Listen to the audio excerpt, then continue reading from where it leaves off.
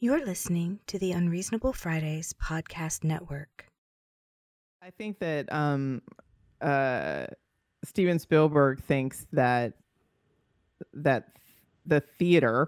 theatrical releases are, I guess, equivalent enough.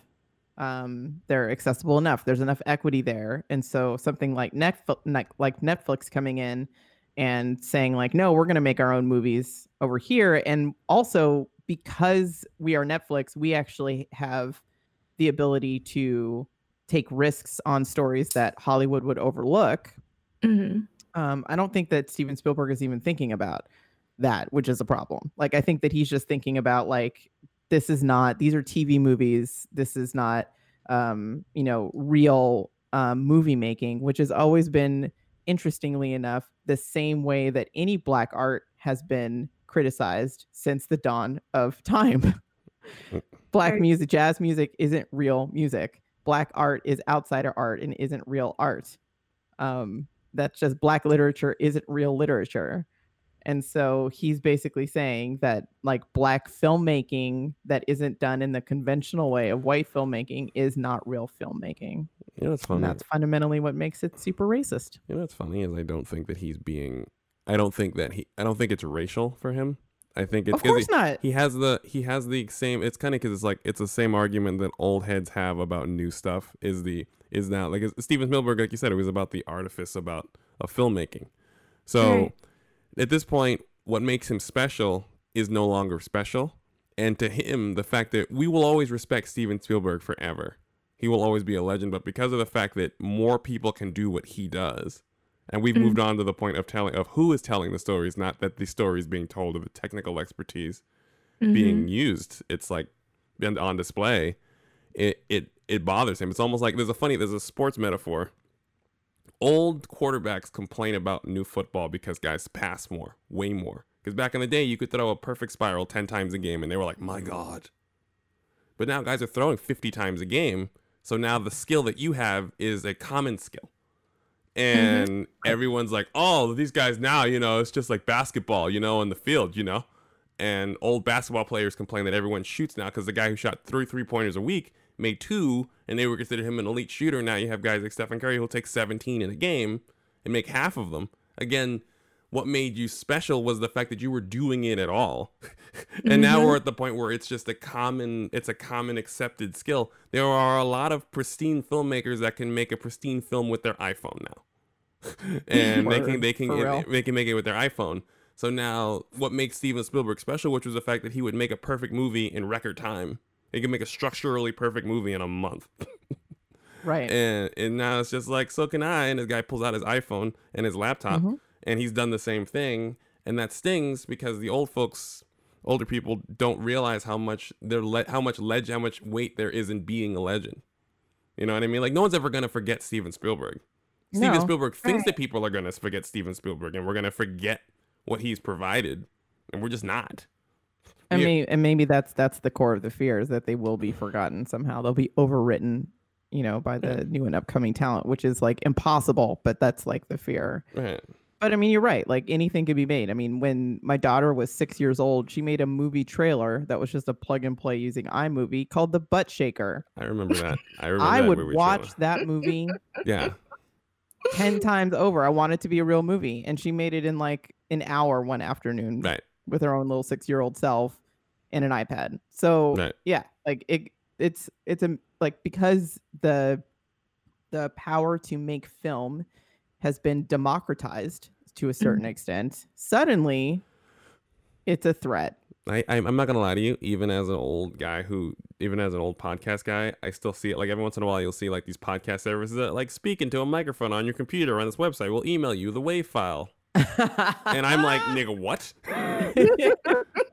And I'm sitting there with my mixer and all this stuff, and it's just like, yeah, just it's like an app on the phone, just talking to your phone. We'll send you back what we recorded. Bye. And that's not real podcasting, right? And I'm like, you son of a, like, there's a part of me that's like, you son of a bitch.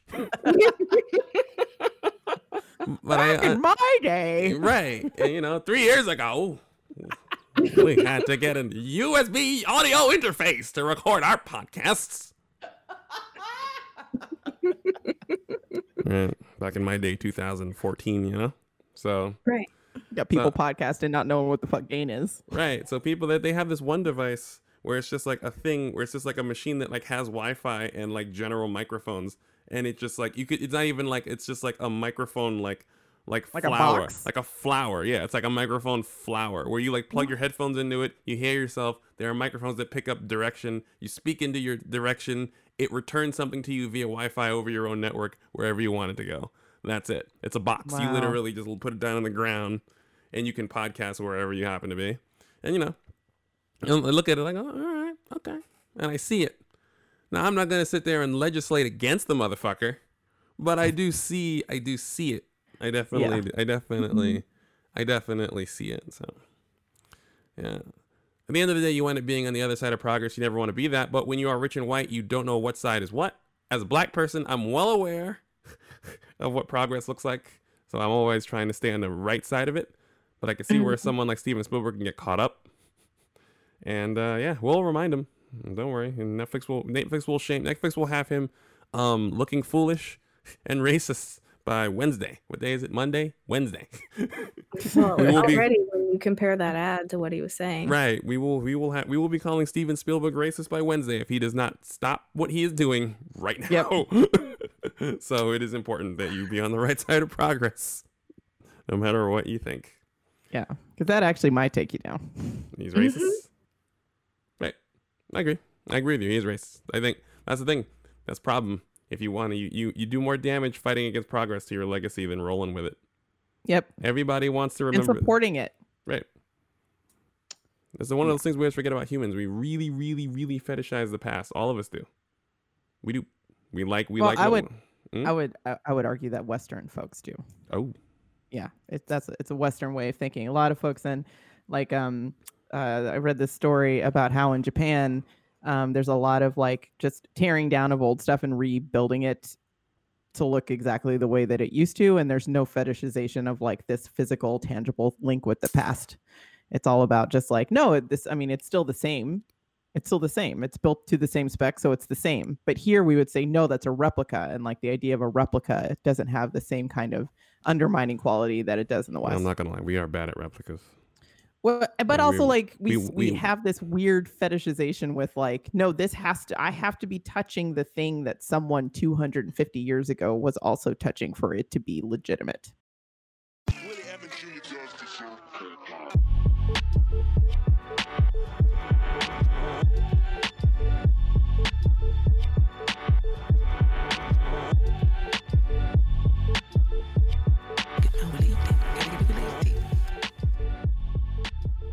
All right, everyone. Welcome to another episode of Unreasonable Fridays. I'm your host, Aaron Red Freeman, and with me I have Dasha Mitchell. Ma'am, how are you?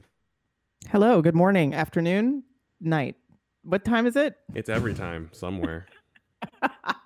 That's deep, man. It's right. so deep.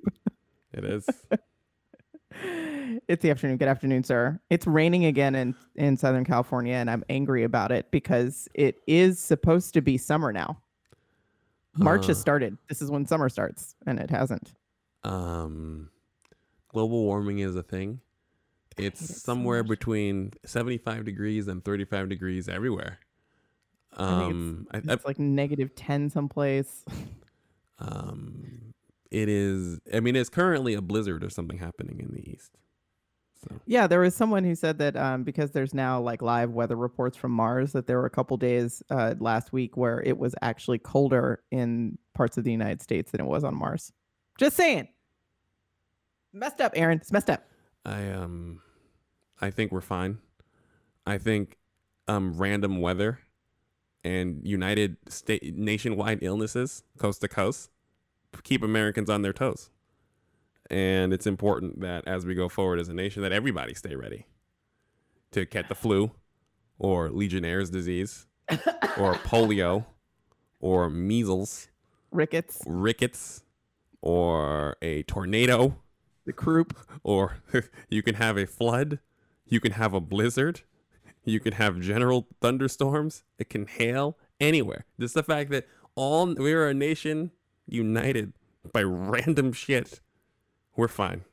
We're completely fine, guys. It's fine. Everything's fine. That's Everything's fine. It should That's just say that. fine, That should be saying our national anthem instead of them singing that shitty song.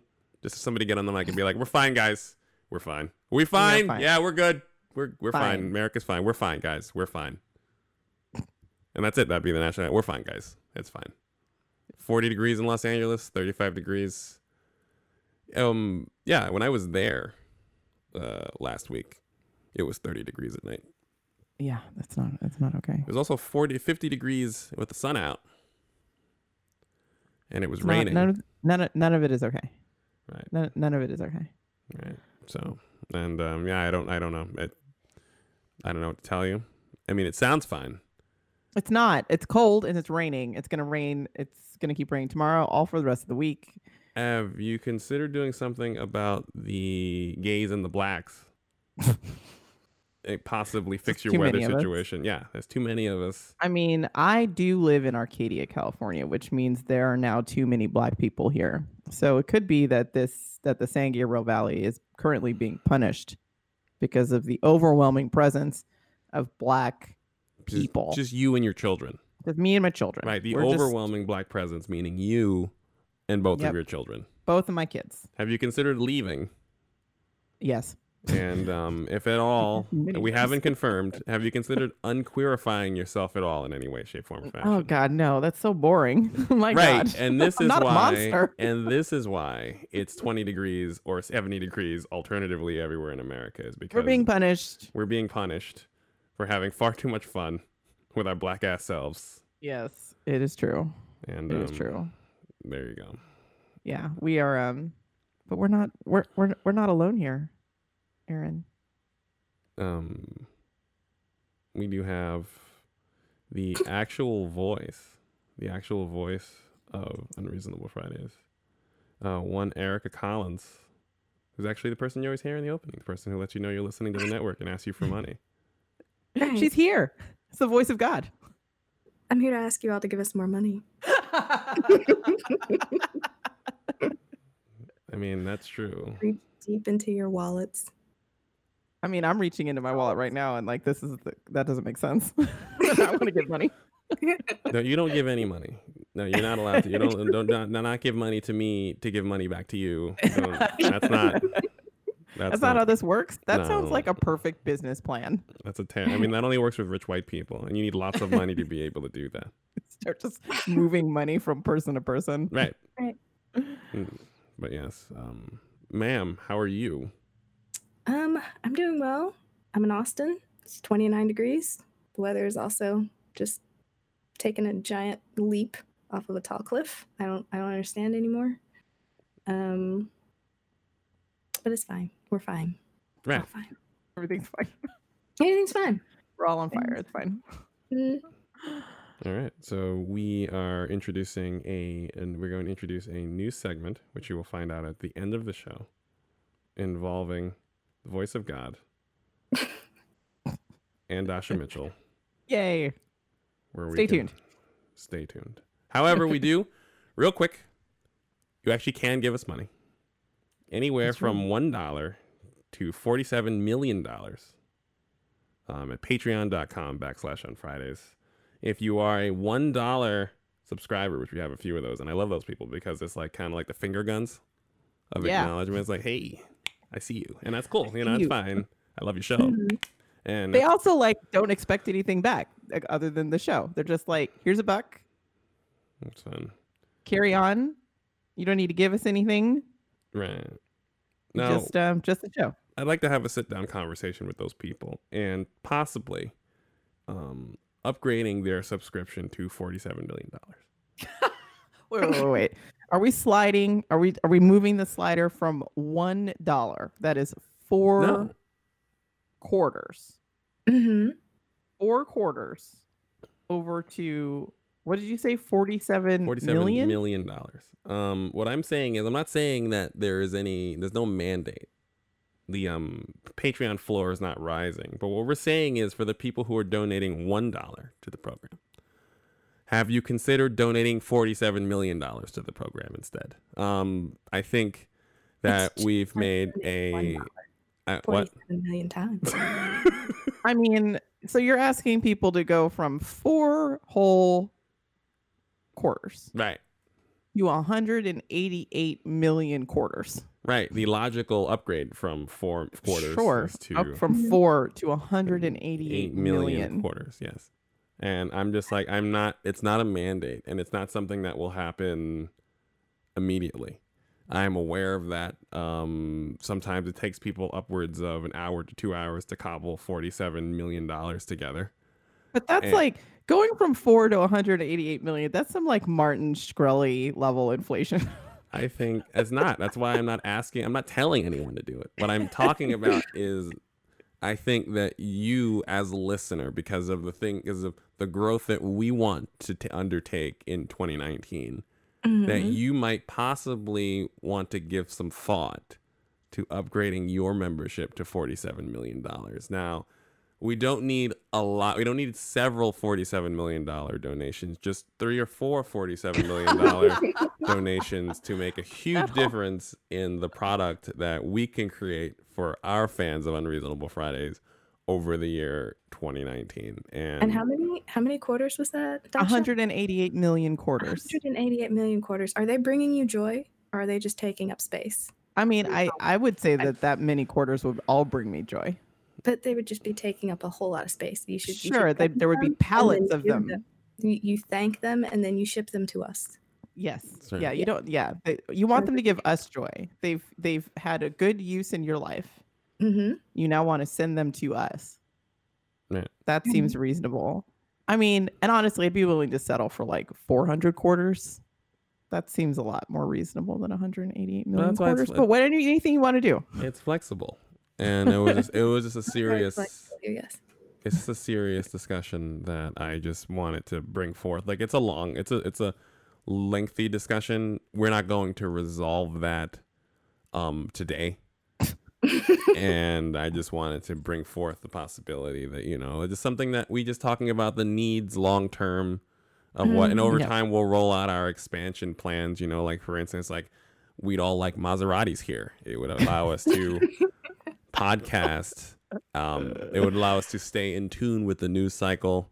It would allow us to communicate better with each other. It would allow us to have more guests, more general lateral movement if everyone drove around a Maserati, for example. That type of thing. I'd like my house to float slightly like the Google campuses. I think that it's important that Unreasonable Fridays be recorded from a floating base, and that the base be able to move slightly so that if there was anything were to happen, an earthquake or anything like that, that it wouldn't be affected, because Unreasonable Fridays is being recorded 100 feet off the earth, where it will remain safely so that none of your favorite... What? Safe from global warming. Safe from global warming, exactly. And these type of things. But like I said, it's an ongoing discussion.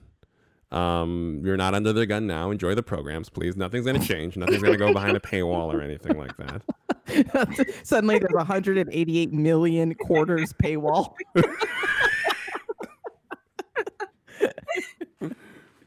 But yes, just leaving that on the table. But we'll go on with the show. Dasha, please.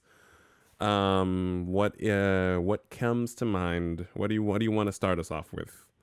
Well, so we have there's so much has happened. We have fully wrapped on history's worst Black History Month. It just like folks came out swinging against Black History Month, and I feel like they won. I'm just gonna say it right now. I feel like they won. Can we just try for June? Can we just center it around Juneteenth or something? I'm fine with that. Yeah, because I can't. Holiday. I feel like we're gonna have to do a bit of a post game wrap up of Black History Month. Let's do it. All right. All right. What caught your eye, Dasha Mitchell? First of all, I know it didn't technically happen during Black History Month, but Luke Perry died. And I feel personally offended for all people. I'm deeply sorry. Makes me very sad. I'm deeply sad. He died of a stroke, which is he's too young for that. That's not, take care of yourselves, everybody. Like, that's just, Dylan McKay has died, and I'm incredibly sad about that. Mm. So rest in peace, Dylan. Funny thing, I was talking to Amani about that, and she'd mentioned that she might have sounded silly being a black woman deeply moved by Luke Perry. But I was pointing out that I know plenty of black people who grew up on 90210. Yeah. Typically black people still know all the white people that all the white people know. The problem is none of the white people know any of the black people that are relevant to black people. But good God, if we were not raised by the same white people. Yeah, we all know the same white people. So we were all We do. raised. Several of us were raised on Beverly Hills 90210. Now we balanced it out because we were black. But good God, we were all fully aware of the importance of Luke Perry to all of our adolescents. Oh yeah. Oh, absolutely. Absolutely. Yeah. So yeah, shout out to Rip. Luke Perry and his family. That is terrible. But as part of our Black History Month post-game wrap-up show, we had everything from racism at the Michael Cohen hearing to like Oscars seemed like they were going black until they weren't. So let's start with the Oscars. Racism is now over, everybody. We did it. We did it. Right. So the movie Green Book won. Now, I have not seen this movie. And for those of you out there who are like, well, you can't criticize Dasha because you haven't seen it. Why would I or any of us subject ourselves to that kind of violence? Right. I'm not going to see it. End Not of after story. not after what the family said about it. No. Thank you. So the family said, and I quote, this film was a symphony of lies. I mean, do you want me to say anything else? That's a strong. I mean, that is They thought long and hard about how they were going to describe it, and they settled on Symphony of Lies. Symphony of Lies, which I feel like was an homage to Dr. Shirley because he was a classically trained musician, and also a homage to white supremacy. That it was calling out the fact that the filmmakers did not one time check with the family, get permission. The whole thing is built on a lie. It's built on a white lie. And I don't mean a white lie as in this is a harmless little lie that isn't going to hurt anybody. That in and of itself is a lie. White lies are the worst lies.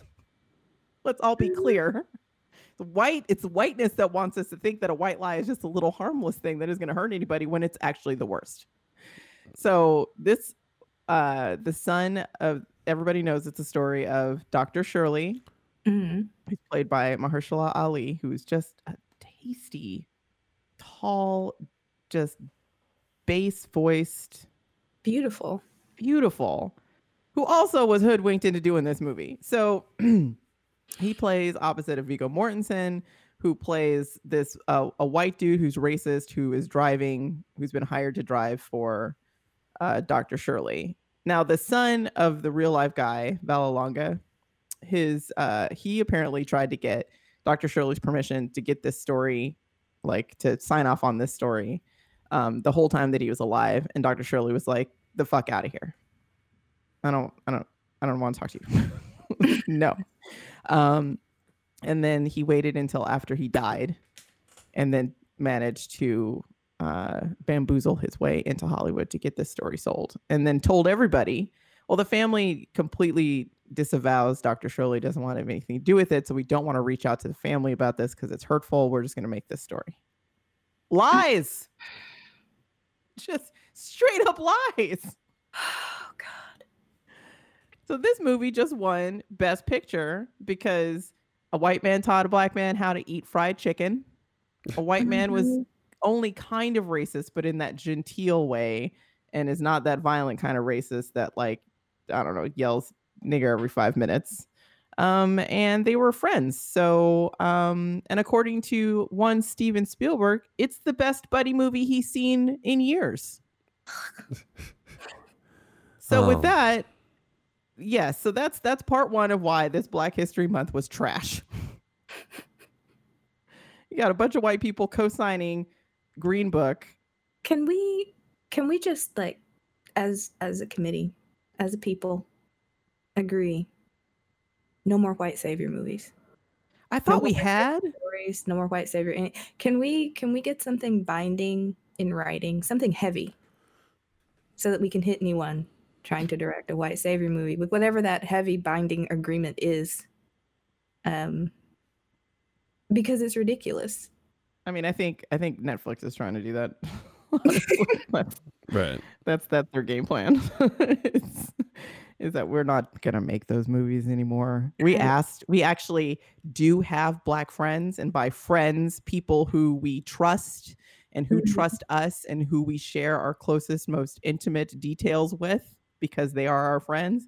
We talked with them. And we're like, hey, you want a job at this company that I'm working at? And they're like, yeah, I want a job there. And then suddenly that Black person became their boss and was like, hey, guess what? We're not going to be doing these white savior movies anymore. And because y'all are friends, you were like, okay. Right. I like, No more.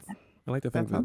No more Black people from the white perspective ever. Just no more ever. Mm-mm. I think that Netflix is one of the few companies that followed this, because if you look on social media, it's a lot of Black people being like, oh, thank God, I'm so tired of these movies about Black people from the white perspective, like over and over again about all these things, whether it's the cartoon movies, the action movies, or the dramas. We're like, oh, thank God this movie is not about the essentially Black person from the white perspective, the Hispanic person from the white perspective, anything.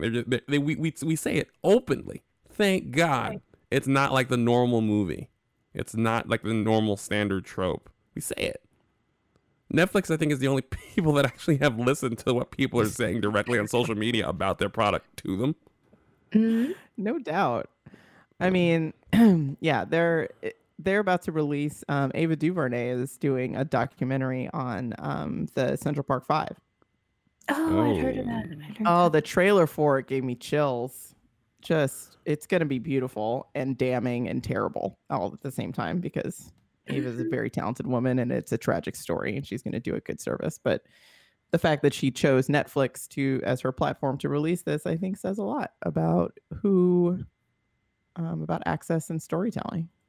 Right. I think, wasn't she the one that said that she's only had one film that's been like shown internationally? And it's not Wrinkle in Time, and it's not Selma. It was 13. 13th. Like that. Yeah, I think it was about shown like seen like the most in the world or something. Yeah. Right. So 13th. Yeah. So it's distribution, and a big part of that, I think, also is getting these stories from our perspective out into the wider world. So like Africans can see African Americans as we see ourselves and not as white people see us. Mm-hmm.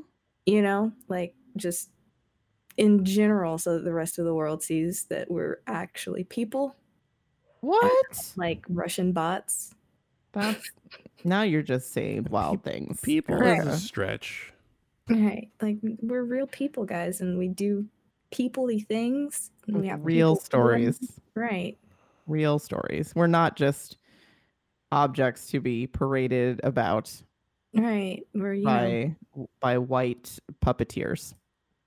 right. that and, is- and we exist when you stop looking at us and everything. Like Yeah. we have object permanence and our people. That's wild. You know Right. who we should explain this to?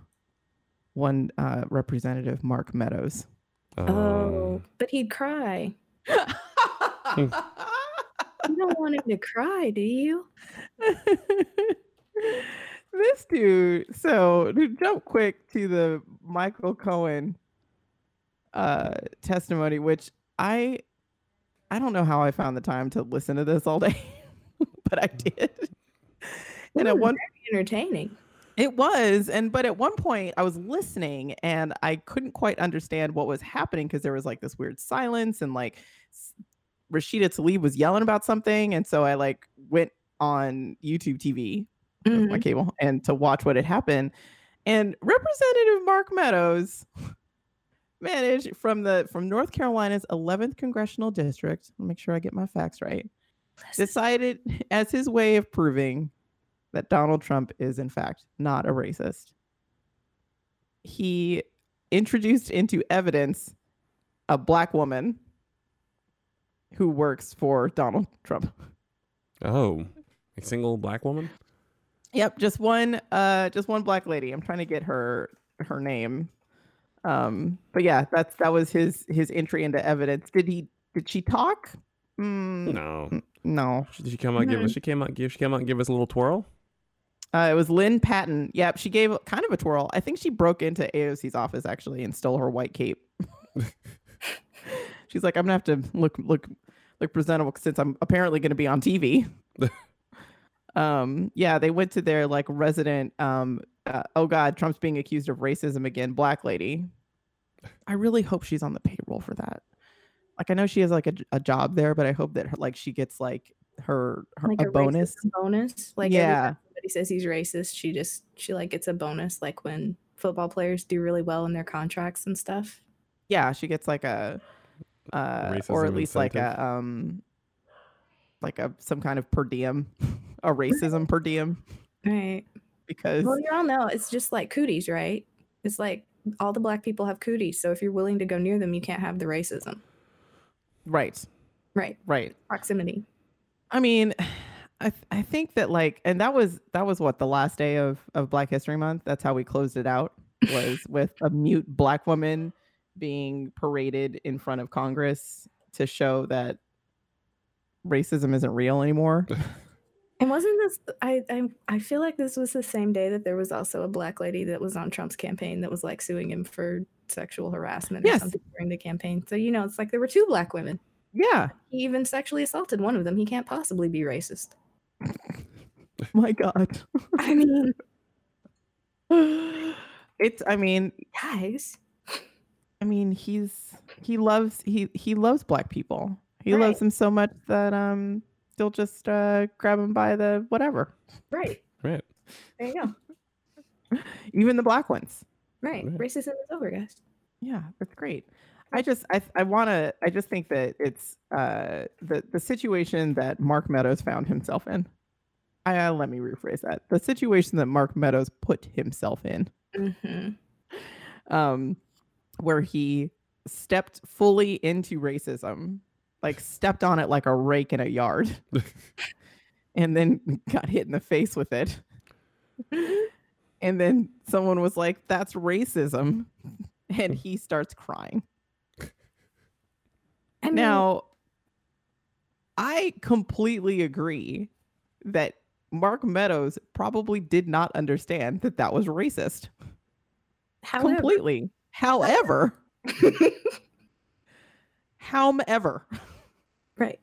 Not knowing that something was racist doesn't make it less racist. That's like blowing a stop sign and saying, "But officer, I didn't know that meant stop." I didn't know that was racism right there. I did not know that. So we're good, right? Still terrible. No. Still terrible. I feel very sorry for his relatives of color. Which I am also like, I just want to put a ban out there right now, because there's a lot of folks, black folks, white folks, progressive folks, all kinds of folks. Listen, there is a Venn diagram, okay, of not white people. There's black people who are also people of color, but not all people of color are black people. And I think by saying people of color in a situation where you're parading a black woman about as a defense that you're not racist, and all of the comments, well, not all of them, a lot of the comments were anti-black racism. We need to talk about anti-black racism and black people and not just people of color. Because by saying people of color, you're actually serving to erase the intersectional ways that white racism operates on different people of color.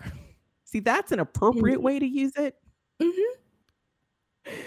Not just your niece, and also your proximity to, quote, people of color, like it needs to be said, doesn't make you not racist. Ask Thomas Jefferson. Ask Strom Thurmond. Yeah. Ask pretty much any white person, any white racist person who's ever had a black servant, domestic help, employee, person walking by them on the street, right? Child, spouse, just listen, like, it doesn't make you not racist. It just doesn't.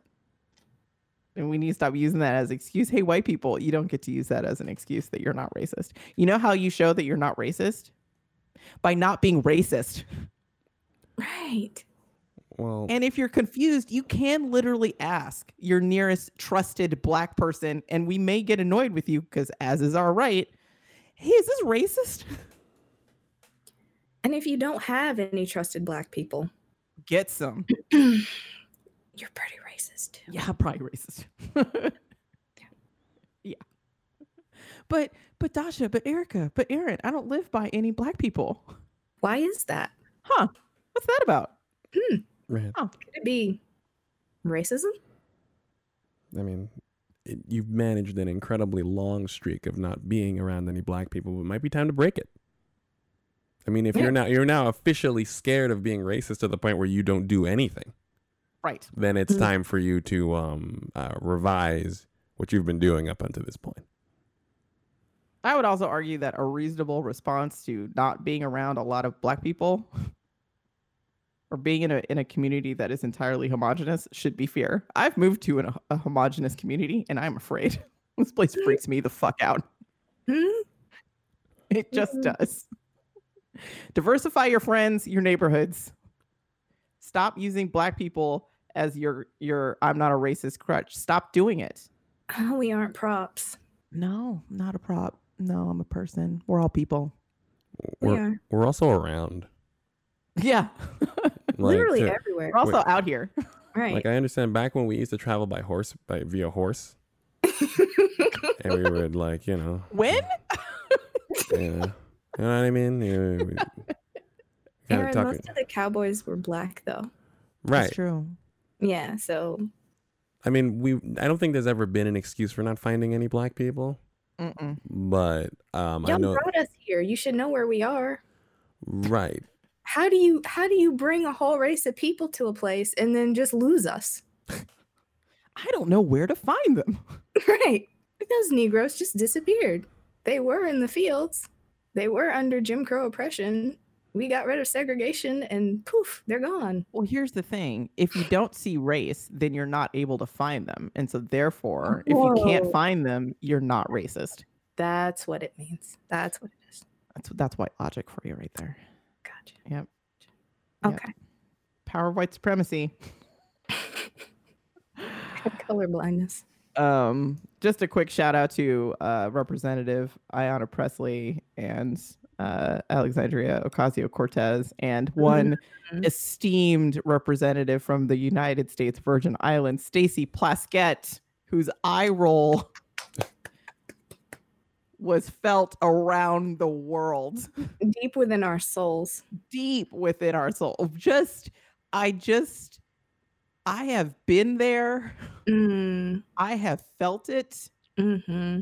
And it brings me back to all the times that I couldn't execute it because of disparities of power. And so I appreciate when someone can just literally roll with it and just like, I have had enough of your shit, Jim Jordan. I still don't really know what it was that she said, and I don't need to know because she said some words. I don't really need to know what she said. I want to fill it in with whatever I want. She said several words. Several words. And I know that Jim Jordan sees her in the hallway and like turns tail. You know he does. Look, they handled that whole line of questioning very well, very expertly. You know, like there was Oh, they came prepared. right. Like there was a lot of collaboration and actual like, oh, we're not here just because this guy is somebody that's going to say bad things about Trump. No, we have questions. No, we have actual questions. That investigations that we're going to have. Yep. We have teams of people who have been working on this. Right. I really appreciate it. So Alexandria Ocasio-Cortez actually talked about what went into those questions because hers were really kind of the most are considered like the most sort of like crisp and concise line of questioning that we have. That's also led to like a whole series of like, well, we're just going to have to see his tax returns and also subpoena all of these people. Yes. And the reason why she had such crisp and pointed questions was, big surprise, she worked on them and had her whole team work on them, and they practiced instead of like worrying about the politics of it or having to be on the phone with like supporters and donors. Like she didn't do any of that stuff. She was like, no, I have homework to do and I'm going to do it. Yeah, She got an A+ on that book report. Yeah, she just relies on donations apparently, so doesn't do any calling to donors. Nope. So she has more time to be crisp. Yep. And honestly, like, I mean, I don't even live in New York. She's got my vote. Again. That's gonna be her seat for a minute. She's doing objectively, she's doing a good job. Yeah. Yes. Objectively. And she's what, 29? Right. She's very sharp. She's baby. I love it. I love it. And she even makes she's made a few like youthful missteps, and I appreciate that because she's just like, made a mistake, keep it going. Just keep it moving. Yeah. So yeah, that was our that was Black History Month, and it was just, I just close my eyes and take deep breaths and hope that we're moving Black History Month to June. Just to June. We're gonna try back in the summer. There'll be cookouts. Let's not move it. Let's keep it, and let's let it be the dummy Black History Month, so all the white people run into it and like build up right there. So it'll be like a stopper. It'll just build. All the white people will build up, and then all the blackface stuff will come out, and then all this questions like, why isn't there White History Month? And everything will happen over there in February. Right. And like then, we can just leave them there. And then in June, we'll be celebrating Black History Month, and then everyone will be wondering why the black people are having such a good time, and we just won't say anything. Okay. It's June. Or summertime. Or we just make it officially all year round and exhaust white supremacy of all of their shit. There's not enough shoe polish in the world. Listen, I don't know if we can exhaust them. I think that they could come up with some new fuckery. I don't know. All they do is recycle old fuckery. When was the last time you saw something that was like new racist? That was like, ooh, I haven't seen that one before. When was the last time? Well, this is true. Huh. I'm actually going to think about that for a second. So I'm trying to think of the last racist thing that happened. Nope, seen that before. Black woman paraded. Yep. Somebody calling somebody nigger. Yep. White cops acquitted of killing black people. Yep. That's They do have just like a standard playbook. I think actually like amusing in air quotes, because the whole black agenda, gay agenda, there's actually a white supremacist agenda. Like they're all going from the same the same index pack. Racist things to do and then claim aren't racist. Like, you know what the new look is actually, that continues to both like catch me off guard but also just make me sad for them, are like the Candace Owens of the world. That's the one that always catches me sideways, because I'm like, sis, what are you? What's your home life like? How the money's good. Like, how do you go home for like family reunions and stuff? It's incredibly lucrative selling out black people. But But even that, I guess I've seen before. So it's not even like I haven't seen somebody like Candace Owens before. Well, there's the bots. There's the Russian bots. Oh yeah, yeah. They're that type of racism. I still also feel like we've seen that before. Just not as like it's not like through electronic medium, but it's through just through information circulation. There's definitely been a history of information campaigns. I have this terrible urge to do a horrible Russian accent of all the really bad AAV. It's so bad. Can you do a Russian accent? I can do a terrible Russian accent, which is kind of like a terrible black accent. So I guess right. Which I can't do a Russian accent at all. Apparently no one can. Like that was the first thing I've learned from Russian people, is that all Russian accents that we've been exposed to in American film and cinema and everything are all bad. 100%. Like there's not even an approximation. Like they're really, really, really, really. We're at 0% to the point where no American has nailed a Russian accent really ever. That's really funny. Right. We cannot do it. We've started from like Drago from Rocky, and then we never really deviated for like 40 years. Yeah. And that's our problem. That's a bit of a problem. So, Yeah, we should have taken more cues from Mikhail Baryshnikov. It's delightful. And bridging the racial divide, dancing around with Gregory Hines and shit. Y'all remember White Nights? Am I the only one? Okay, cool. Love that movie. I loved Gregory Hines and everything. Just a delightful man. He's still alive, isn't he? Oh my god. Did he die? Gregory I Hines? think he died. Yeah, I think he's. This is gonna be one of those hurtful. Yeah, like he died a while ago, and I'm sad about it all over again. he died 16 years ago. Yeah, he did. He died Yeah. quite a while ago, unfortunately. Yeah, that's right. I do remember that. I remember being He would sad have then. been in things if he were still around. Yeah. Yeah. Yeah, I'm just sad again. So, as a result of this Black History Month being absolute 100% garbage, Mm. I think it's time that we introduce our new segment. Because it's been garbage, not just because like white folks don't know how to act and black folks are selling each other under the river, but also I think that like work-life balance is just particularly hard at times like this for Yeah. black people. Yes. That's for sure.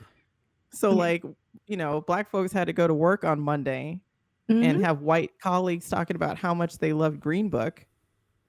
And that's just violence. You're just listen, you got to meet your KPIs. Mhm. And in the meantime, you got like, Megan and Josh high-fiving each other about how great Green Book was. Right. But everything's okay because we all have a diversity statement. And so, there's no problems anymore. Racism has been solved. So for our new segment, which we should get some theme music at some point, we're calling it Black to Work. Yes. It's very imaginative. Working title. Yes. If you come up with something better, please send it along with your $47 million donation to our We Patreon. accept it in quarters. Yes. It is true. Actually, for $47 million, you can name the segment. You can. You could even title it "Racism is Over." That's fine. Yeah, you can call it Racism is Over. You can call it White Butts. That's actually a good title. I mean, Because that kind not of only money. are they showing their ass, they usually say, "But I'm not racist." But Right. It works on so many levels. so as part of this segment, we're gonna talk about the latest news in diversity in the workplace. We'll probably talk a lot about being Black and a woman in the workplace. Mm-hmm. Black and a cisgendered woman in the workplace, because that's who we are. Indeed. But would also like to expand it and also have this as an opportunity for folks to engage with us about their experiences of bullshit in the office. Right. Like, we want your stories, your experiences too. Oh, we definitely want your stories Yeah. because We we want- all have them. Mm-hmm. We all have them. And also want to welcome any white folks with Right. Right. is this racist or did I have questions? Maybe somebody called you out and you don't understand why. Well, Right. you know what? We'll be your Black friend. Maybe that's what we would call that segment. Your Black friend. Right. I'll put on my most sensitive, empathetic voice. Yeah. Right. Yeah. We will listen and we will walk you through it. Mm. We'll probably just have you Google some stuff. That's always a good place to start. But yeah, we'll help you out. So Erica, what's the latest in news of diversity or equity or inclusion in Oh, there's so much. in the workplace? I feel included in my workplace right now since this is my current workplace. Well, that's fair. Yeah, I know there was a story that you wanted to talk about that happened earlier in Black History Month about the Yeah. Alabama newspaper editor. Where, that lovely gentleman who said that the KKK should ride again. I want to be clear. His name is Goodlow Sutton. I just want to put that his first name is Goodlow. Yeah, like racist white man name in a movie, a feel-good movie about racism aside,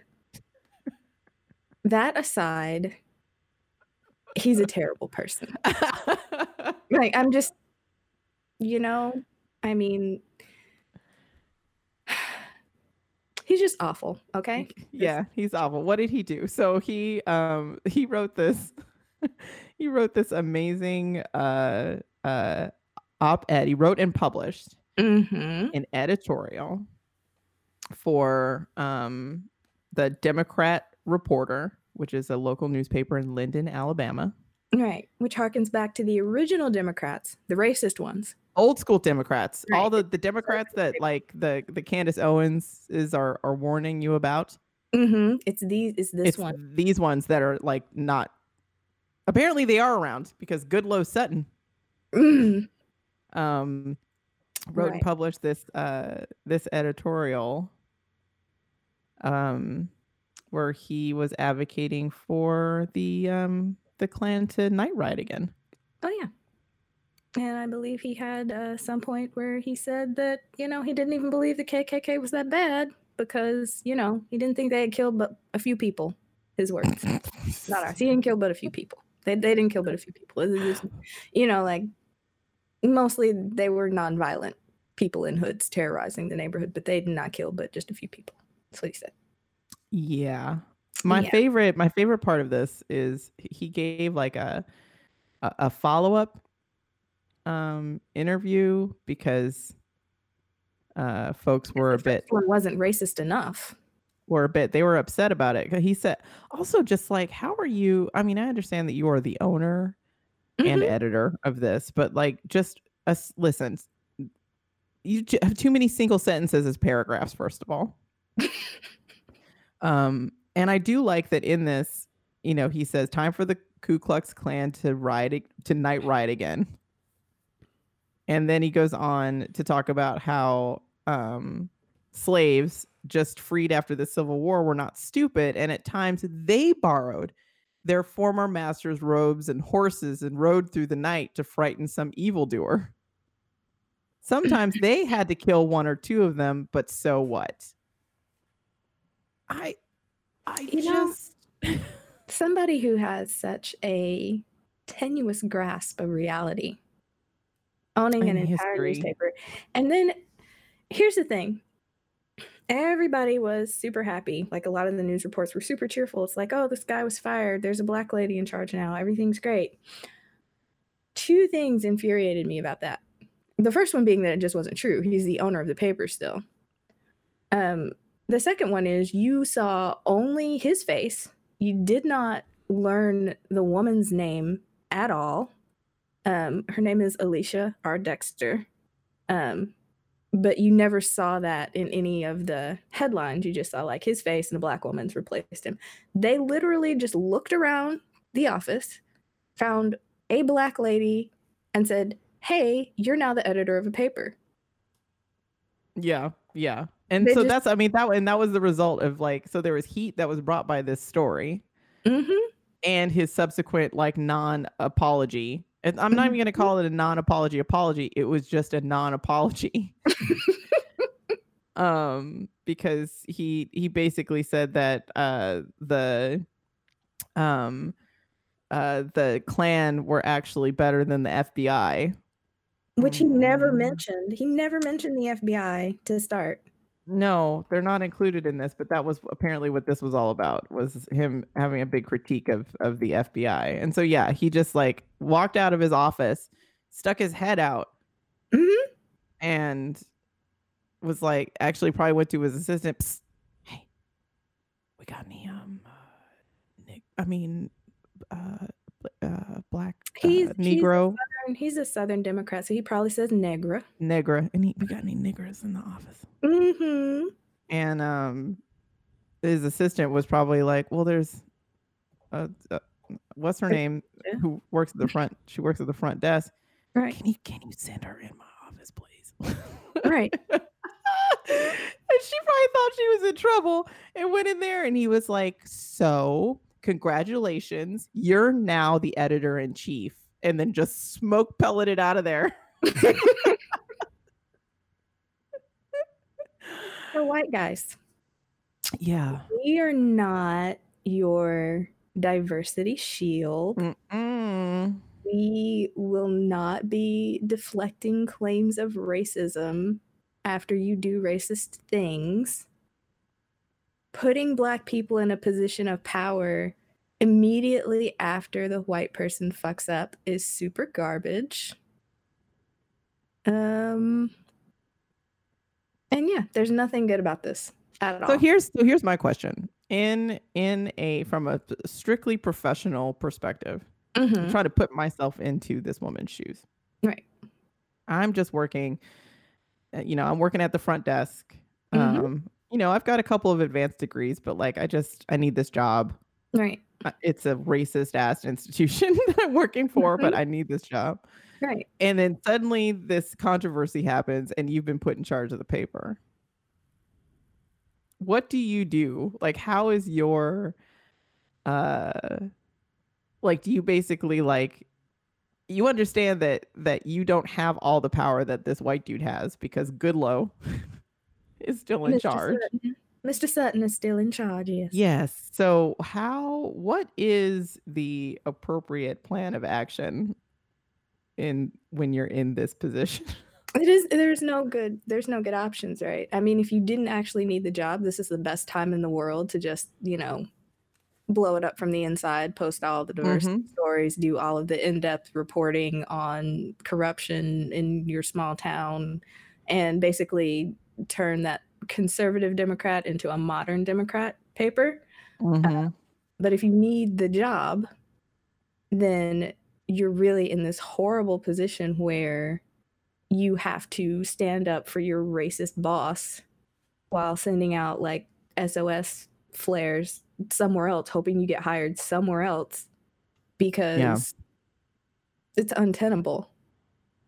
Can you imagine what The Office was like, or probably still is like? I mean, I can, but I hate it. Published the KKK should night ride again.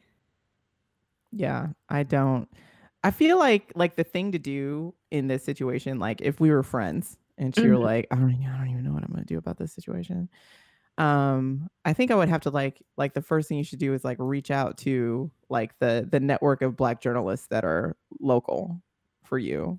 So I don't know if that means the Birmingham Times, which is a Black-owned newspaper, but I think you start reaching out for people because it's clear that this woman has never been an editor-in-chief before. Right. So she's probably doesn't necessarily know all the ins and outs of how to do it. I mean, her predecessor didn't either. No. Let's be clear. Right. But I think the best thing that she could do is to actually reach out to people who have her position and are at either more progressive papers or Black papers. It could be that she's not progressive. It could be that she voted for Trump too, bless her. But I think just reaching out to other Black editors in chief and just sort of have a big sit down. And I'm sure that in this situation, because it got so much news, you could get people on the phone pretty quickly. You probably could. The thing about just have an emergency meeting, and that there's one long email chain or I mean, I'm assuming because it's older Black folks that they're not in Slack. Right. That there's one long email thread dating back to 1999. Exactly. But I think that would be a good step in trying to figure out what do I do next? How do I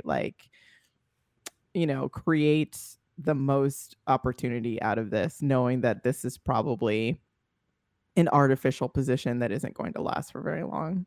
Right. That's very temporary. Once eyes are off, things go back to normal. And also, because we're in a capitalist society and because newspapers are dying, the other thing that she has to consider is their advertisers, their sponsors. Right. So outreach to maybe some different sponsors, because money will talk when nothing else will talk. Indeed. That's what keeps people fed. Readership subscriptions generally do not. So, you know, it's Yeah, she could flip it. right. If she could get enough advertisers and enough stories to change the readership, then it doesn't matter what Mr. Goodlow Sutton of Southern Villainism School does with the paper will just have to be progressive.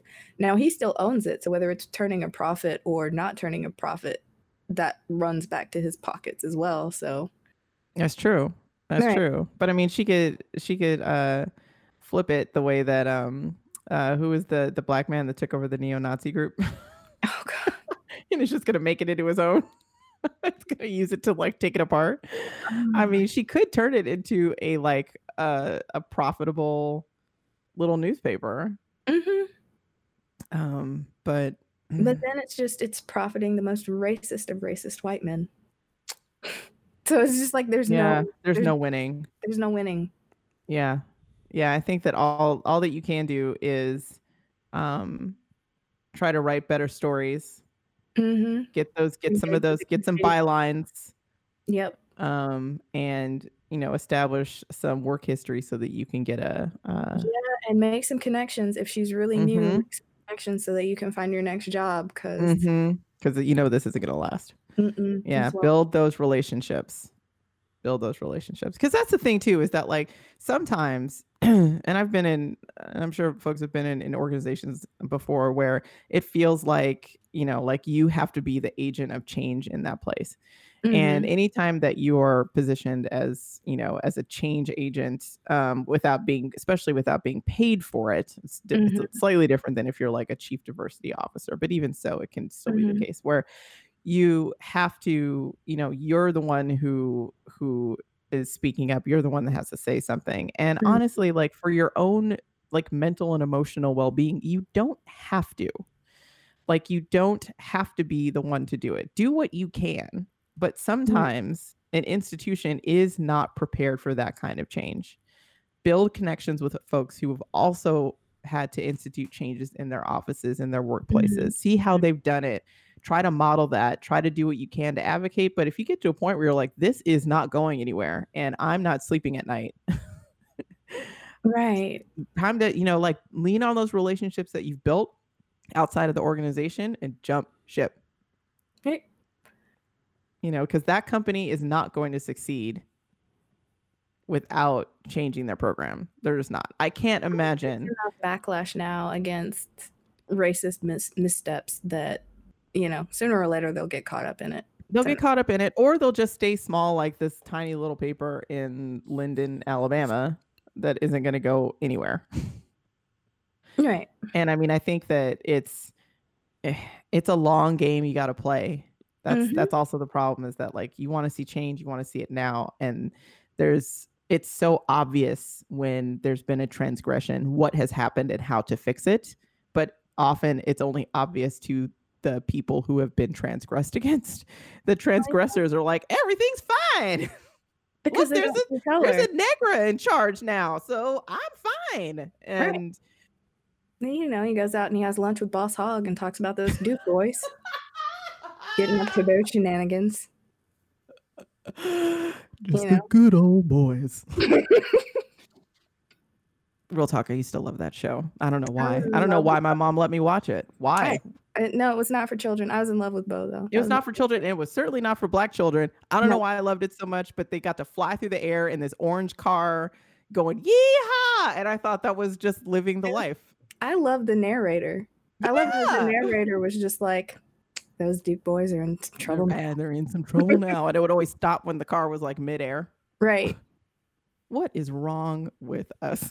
We just went from talking about listen, we are a complicated team, right, of diversity, equity, inclusion, etc. Not experts. No, we have facets and layers. Yes, facets, layers, experience, right. Contradictions. Yes.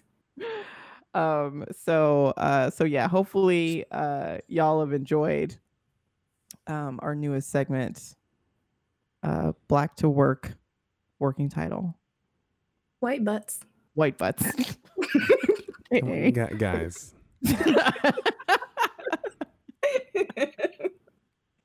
I understand that most people here have a long-standing green light. I feel like calling a segment White Butts is just taking advantage of a lack of a speed limit here. It doesn't mean you're to go 270 miles per hour. It means that for most part, just go within the flow of traffic. White Butts is not what we do with our freedom here. In any part of Unreasonable Fridays, just to be clear, like you have freedom to make adult decisions based on your experiences so as to promote your brand and any projects you have in mind, Right. unless you can make a case for the purpose long term of White Butts. We're probably not going to call the segment White Patreon Butts. subscribers. saying White Butts. I'm talking to the new Patreon subscribers now. When you subscribe, leave Mr. Freeman a note that you are subscribing specifically for White Butts. If you have When he talks. if you have We will 47 thank you on the air. if you have Yes, 47 we will thank you on the air by name. if you have $47 million, you will helicopter will land on San Pablo Avenue. You will walk up to the house I live in. You will already have the key because you will have 47 million disposable dollars. And you will come in and you will hand me a bag of money with a dollar sign on it. And you'll be like, I want you to call it White Butts, Aaron! Woo! Because you will have the freedom to do so. But if you think that it's worth $47 million, you will not hesitate to let me know Right. to my face. Listen, I'm just it's imagining. 47 million. If we get $1,000 in donations that say White Butts, it's White Butts. I just am imagining now Aaron opening up the door after the bing bong, and he opens the door, and there's someone out there who's like, call it White Butts, with a bag of money, and he picks up the bag of money and looks at it, and then it freeze frames. It says, looks like the Unreasonable Crew's got themselves quite a pickle once again.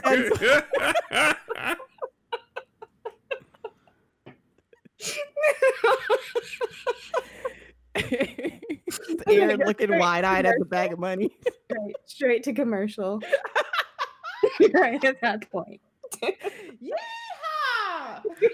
All right, guys. Inexplicably. All right, guys. That was your program. And thank you guys for listening. We will be back next week. If you have any opinions, you want feedback about the segment, you can hit us up on Twitter, twitter.com, UN Fridays, like United Nation Fridays, but not at all in any way. And that's it for us. Thank you guys for listening, and see you guys next week. Bye.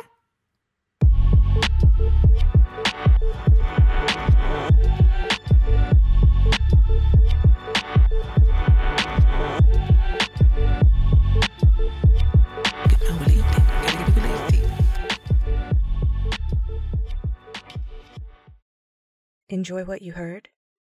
Become a Patreon subscriber at patreon.com/unfridays and follow the network at twitter.com/unfridays. Help us to take over the airwaves and destroy centuries of misinformation perpetuated by colonizer propaganda. Or, buy us a coffee and a few video games.